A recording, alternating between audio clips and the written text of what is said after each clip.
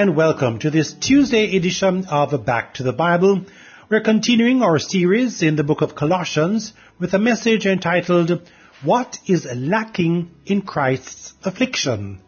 Please join us, if you can, in Colossians chapter 1, verses 24 through to 29, as Bible teacher Dr. John Neufeld leads us in our study today.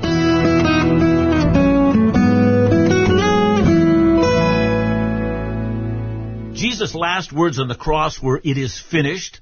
And he didn't mean that his life was finished and he was about to die. I mean, he was about to die, but he meant that he had completed all that the Father had given him to do. Nothing was left undone. The Father's assignment was finished. The Son had not failed to do anything that the Father had given him to do, and that included that he would be a ransom for the lives of many. And that leads Christians to a very important conclusion. There is not one thing that we can do that can add to what Christ has accomplished. We can't by our own good works make ourselves acceptable to God. If we think that there's something that we can do, we mock the cross and we belie the words of Jesus when he said, "It is finished." Now, it is truly finished. For those who hope in Christ, it is Christ and Christ alone that pleads our case before the Father. It's truly finished. His track record pleads for all those who are his. Our only hope is not ourselves. It's Christ and Christ alone. It is finished. It's done. The work of Christ is complete, and it satisfies the demands of the Father, and that's the good news of the gospel.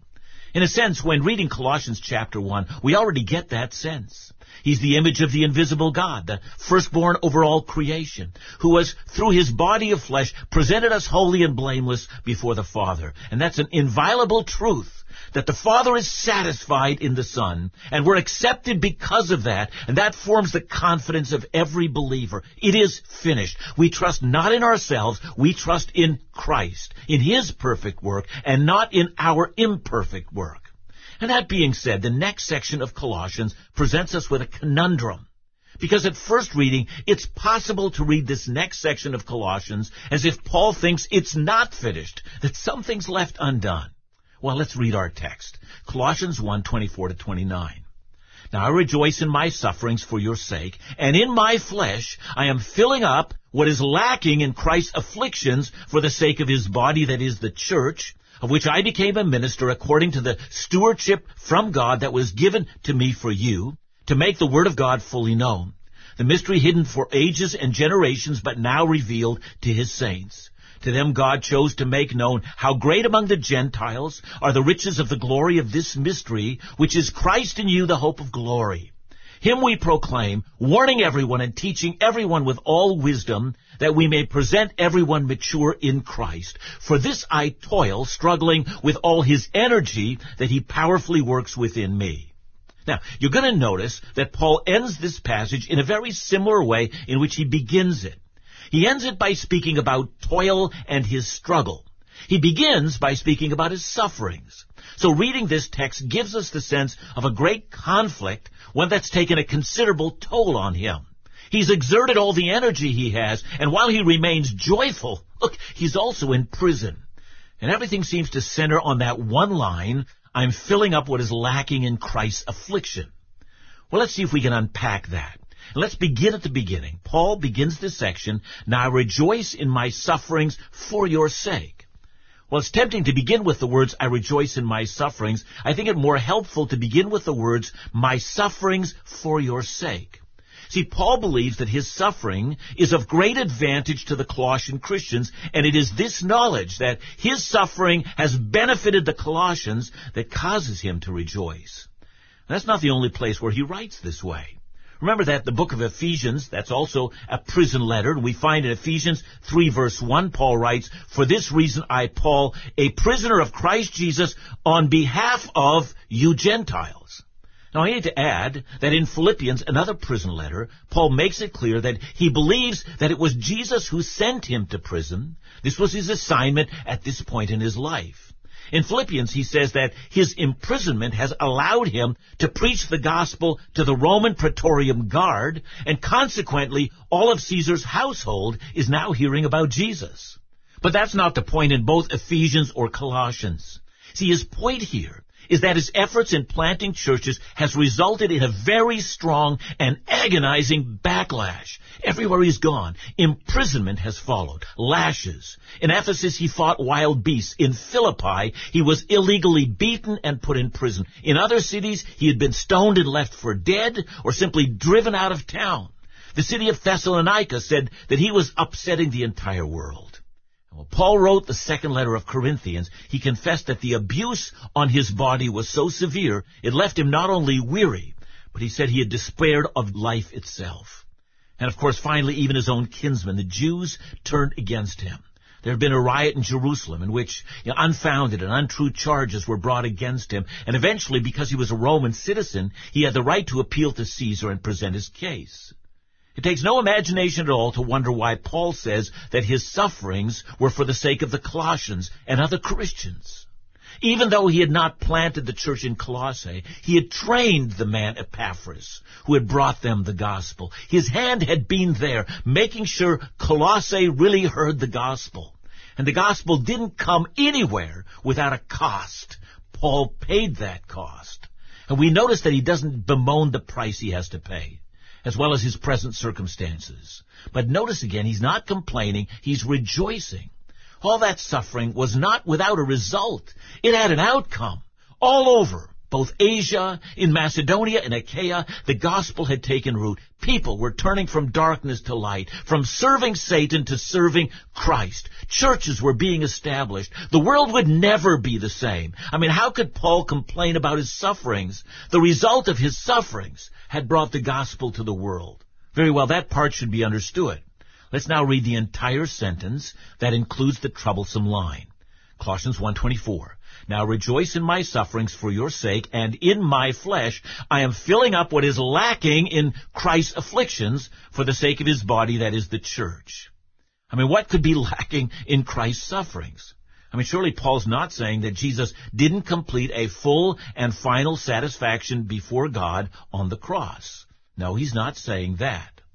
I mean, there are those who read this and suggest that Paul is merely representative of all of us, that all of us, like Paul, need to fill up Christ's afflictions, and to some, that opens the doorway to purgatory, a suffering which eventually purges us of sins that still cling to us.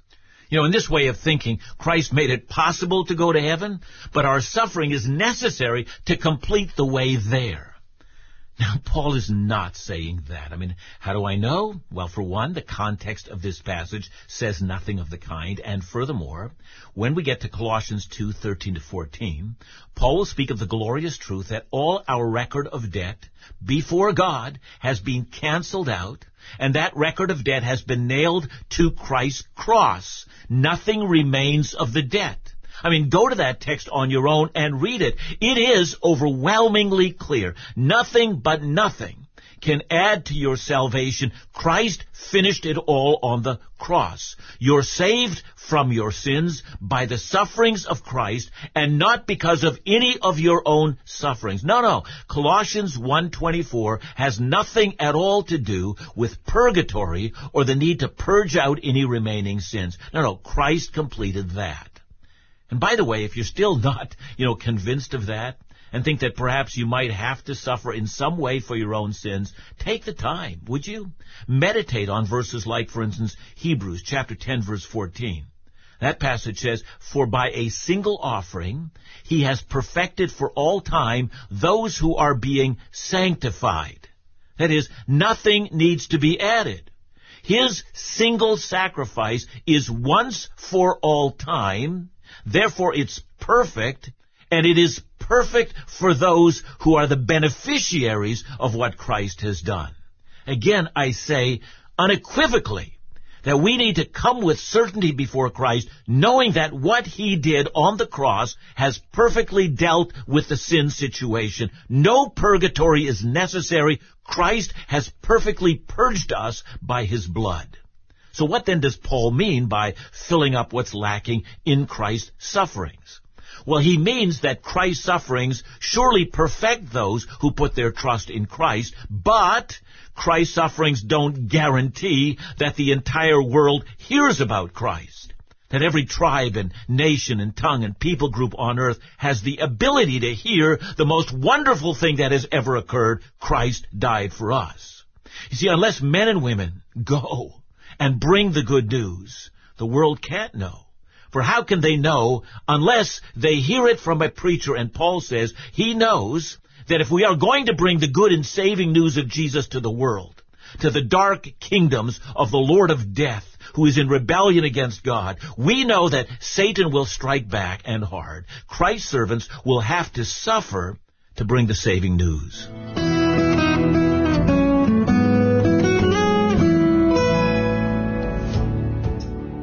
This is Back to the Bible, Bible teaching you can trust.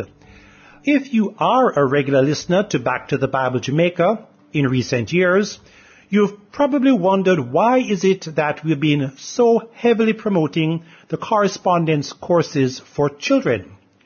Well, surveys have shown that 83% of Christians make their first commitment to Jesus between the ages of 4 and 14. That is, when they are children or early youth. Further surveys done indicate that children aged 14 to 18 have a 14% probability of doing so, whereas unbelieving adults aged 19 and over have just a 6% probability of becoming Christians. The data clearly illustrates the importance of influencing our children to consider making a decision to follow Christ as their Lord and Savior. In fact, because the 4 to 14 age group slice of the pie is so large, many refer to this age range as the 4-14 window. The question is your child or ward in the 4-14 window of their lives? Then why not get them enrolled in a free mail-in Bible correspondence course today? It's just like those that helped me and many others to become rooted in the Word of God when we were children. For information on how your child or ward can sign up for these free mail-in Bible correspondence courses, please call 876-920-8311. That number once again, 876-920-8311. Now, as we get back to the Bible, here once again is Bible teacher Dr. John Neufeld.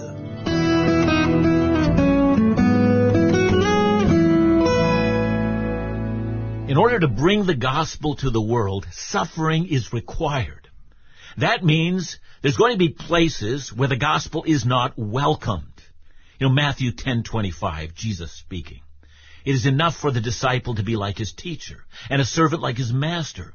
If they called the master of the house Beelzebul, how much more will they malign those of his household? Yeah, that means they will treat you in the same way they treated Jesus. How about Mark 13:13? And you will be hated by all for my name's sake. And the one who endures to the end will be saved. That is, you'll have to endure the sufferings that come from bringing the gospel to the world, and the one who endures in this suffering will be saved. John 15:18-20. If the world hates you, know that it has hated me before it hated you. If you were of the world would love you as its own. But because you are not of the world, that I chose you out of the world, therefore the world hates you. Remember the word that I said to you, a servant is not greater than his master. If they persecuted me, they will also persecute you. If they kept my word, they will also keep yours. You see, Paul had been personally trained by Jesus, and he repeated Christ's words. Listen to what he says in Philippians 1:29. For it has been granted to you that for the sake of Christ, you should not only believe in him, but also suffer for his sake. And Paul was adding to this teaching in Colossians. He was saying, not only will they make you suffer, but their ability to cause suffering will not succeed in that. It will not succeed in holding back the gospel. Paul's rejoicing. The suffering is having a positive effect. It's bringing the saving news of Christ to places that have resisted the gospel.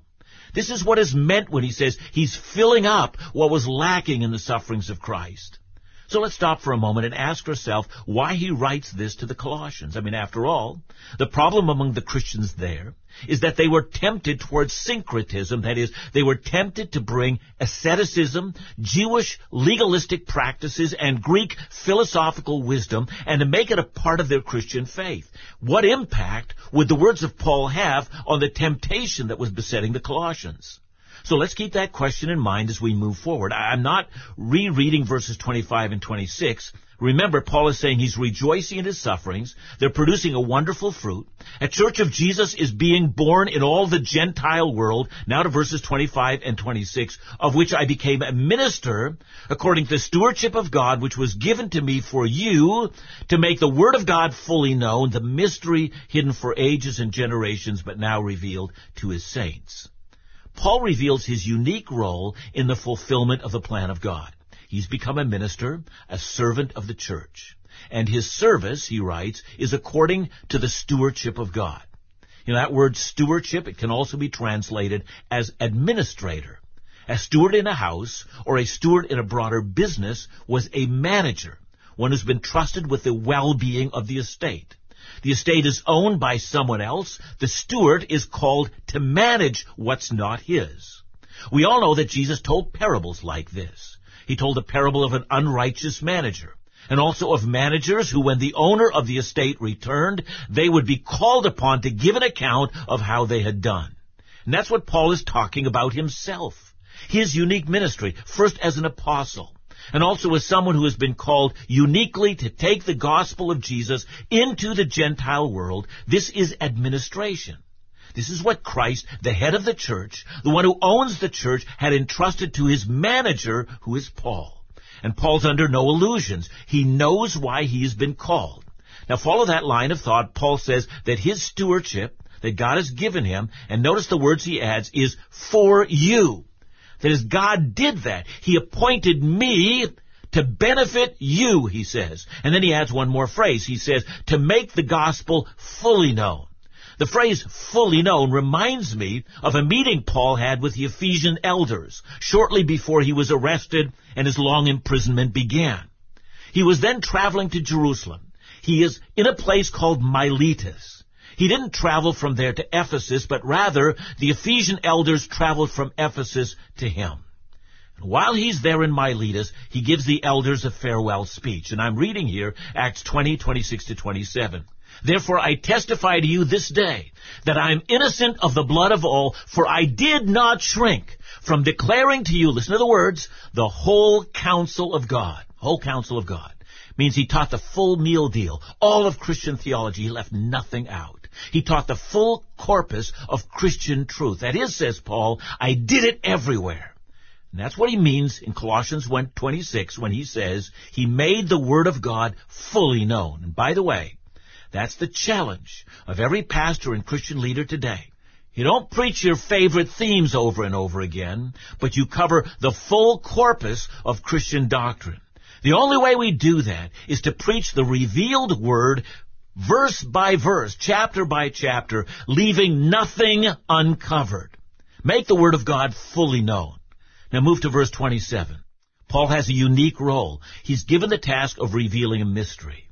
Now in the New Testament, a mystery is not something that's difficult to understand.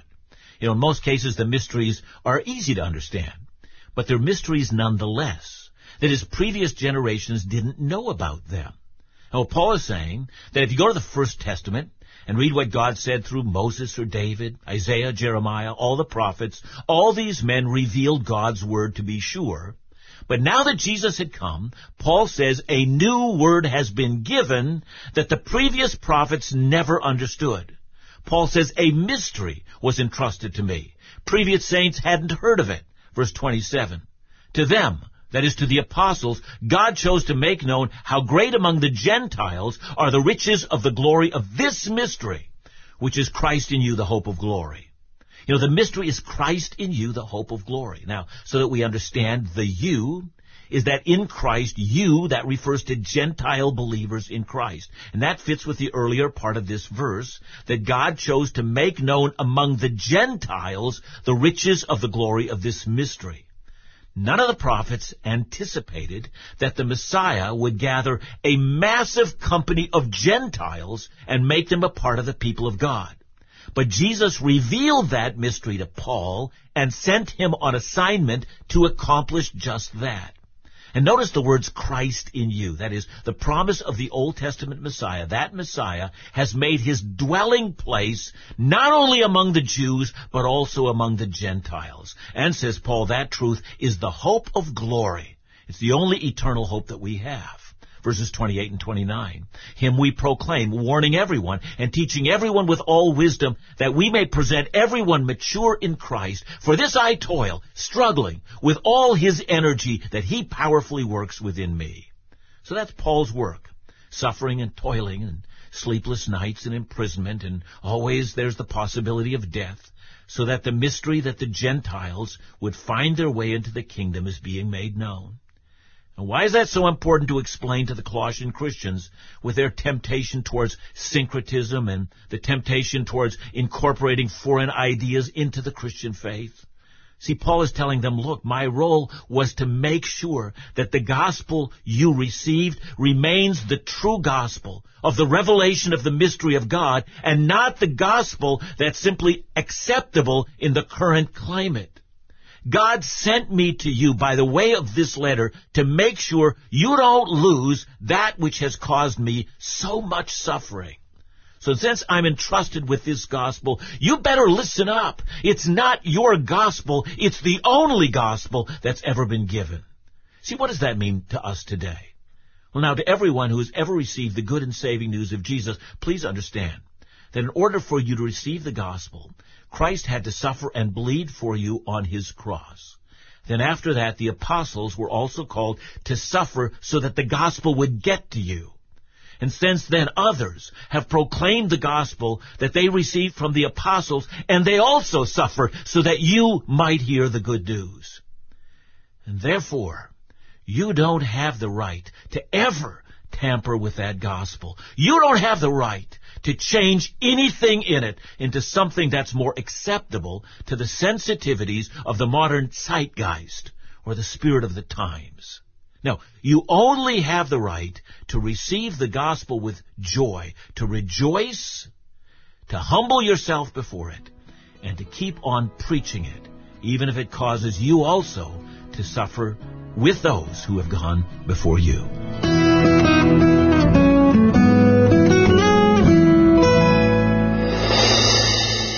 Thanks for your message, Dr. John. We acknowledge that our salvation is free, but is there anything we should expect as believers regarding the cost of being a Christ follower? I think it needs to continually be said that when Christ calls us to follow him, he calls us to abandon our own lives, and that we are to throw everything, if you will, on the gospel of Jesus. And if following him costs us everything that we have, our wealth, our relationships, and even our life itself, it is a small price to pay because what we have been given is eternal life. So is there a cost to pay? Well, yes, there are. So that's not a contradiction. That is, the gospel came freely to us. We did nothing to earn or deserve it. But now that it has come to us, we recognize that unless we value the gospel even over life itself, we haven't received the gospel. So the gospel demands that we pick up our cross and follow Jesus. And since our Savior died, and if he calls us to die, we do so gladly. And if he calls us to deny things in this life, we also do that gladly. That's simply the cost of following Jesus. It is a pleasure to do so.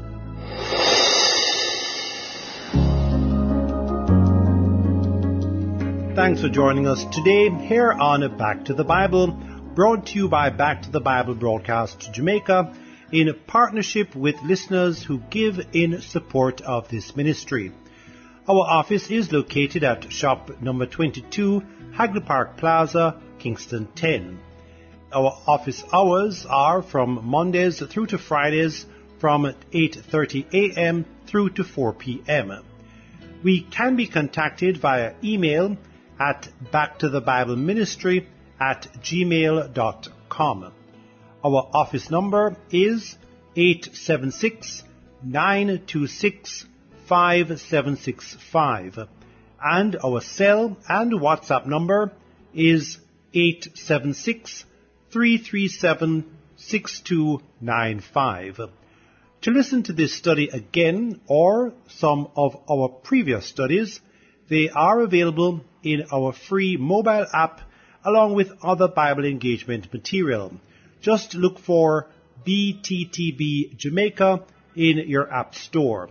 That's BTTB Jamaica. You can also listen from other podcast platforms, including Podbean, Google, Spotify, and Amazon Music. Be sure to look for Back to the Bible Jamaica. And before we go, we have in stock the 2024 edition of Our Daily Bread, available from our office here at Back to the Bible for $500 each. Debit and credit cards are accepted. Please join us tomorrow as we continue our series, The True Christian. We will be looking at Colossians chapter 2, verses 1 through to 5, as Bible teacher Dr. John Neufeld brings us a message titled, That No One May Delude You.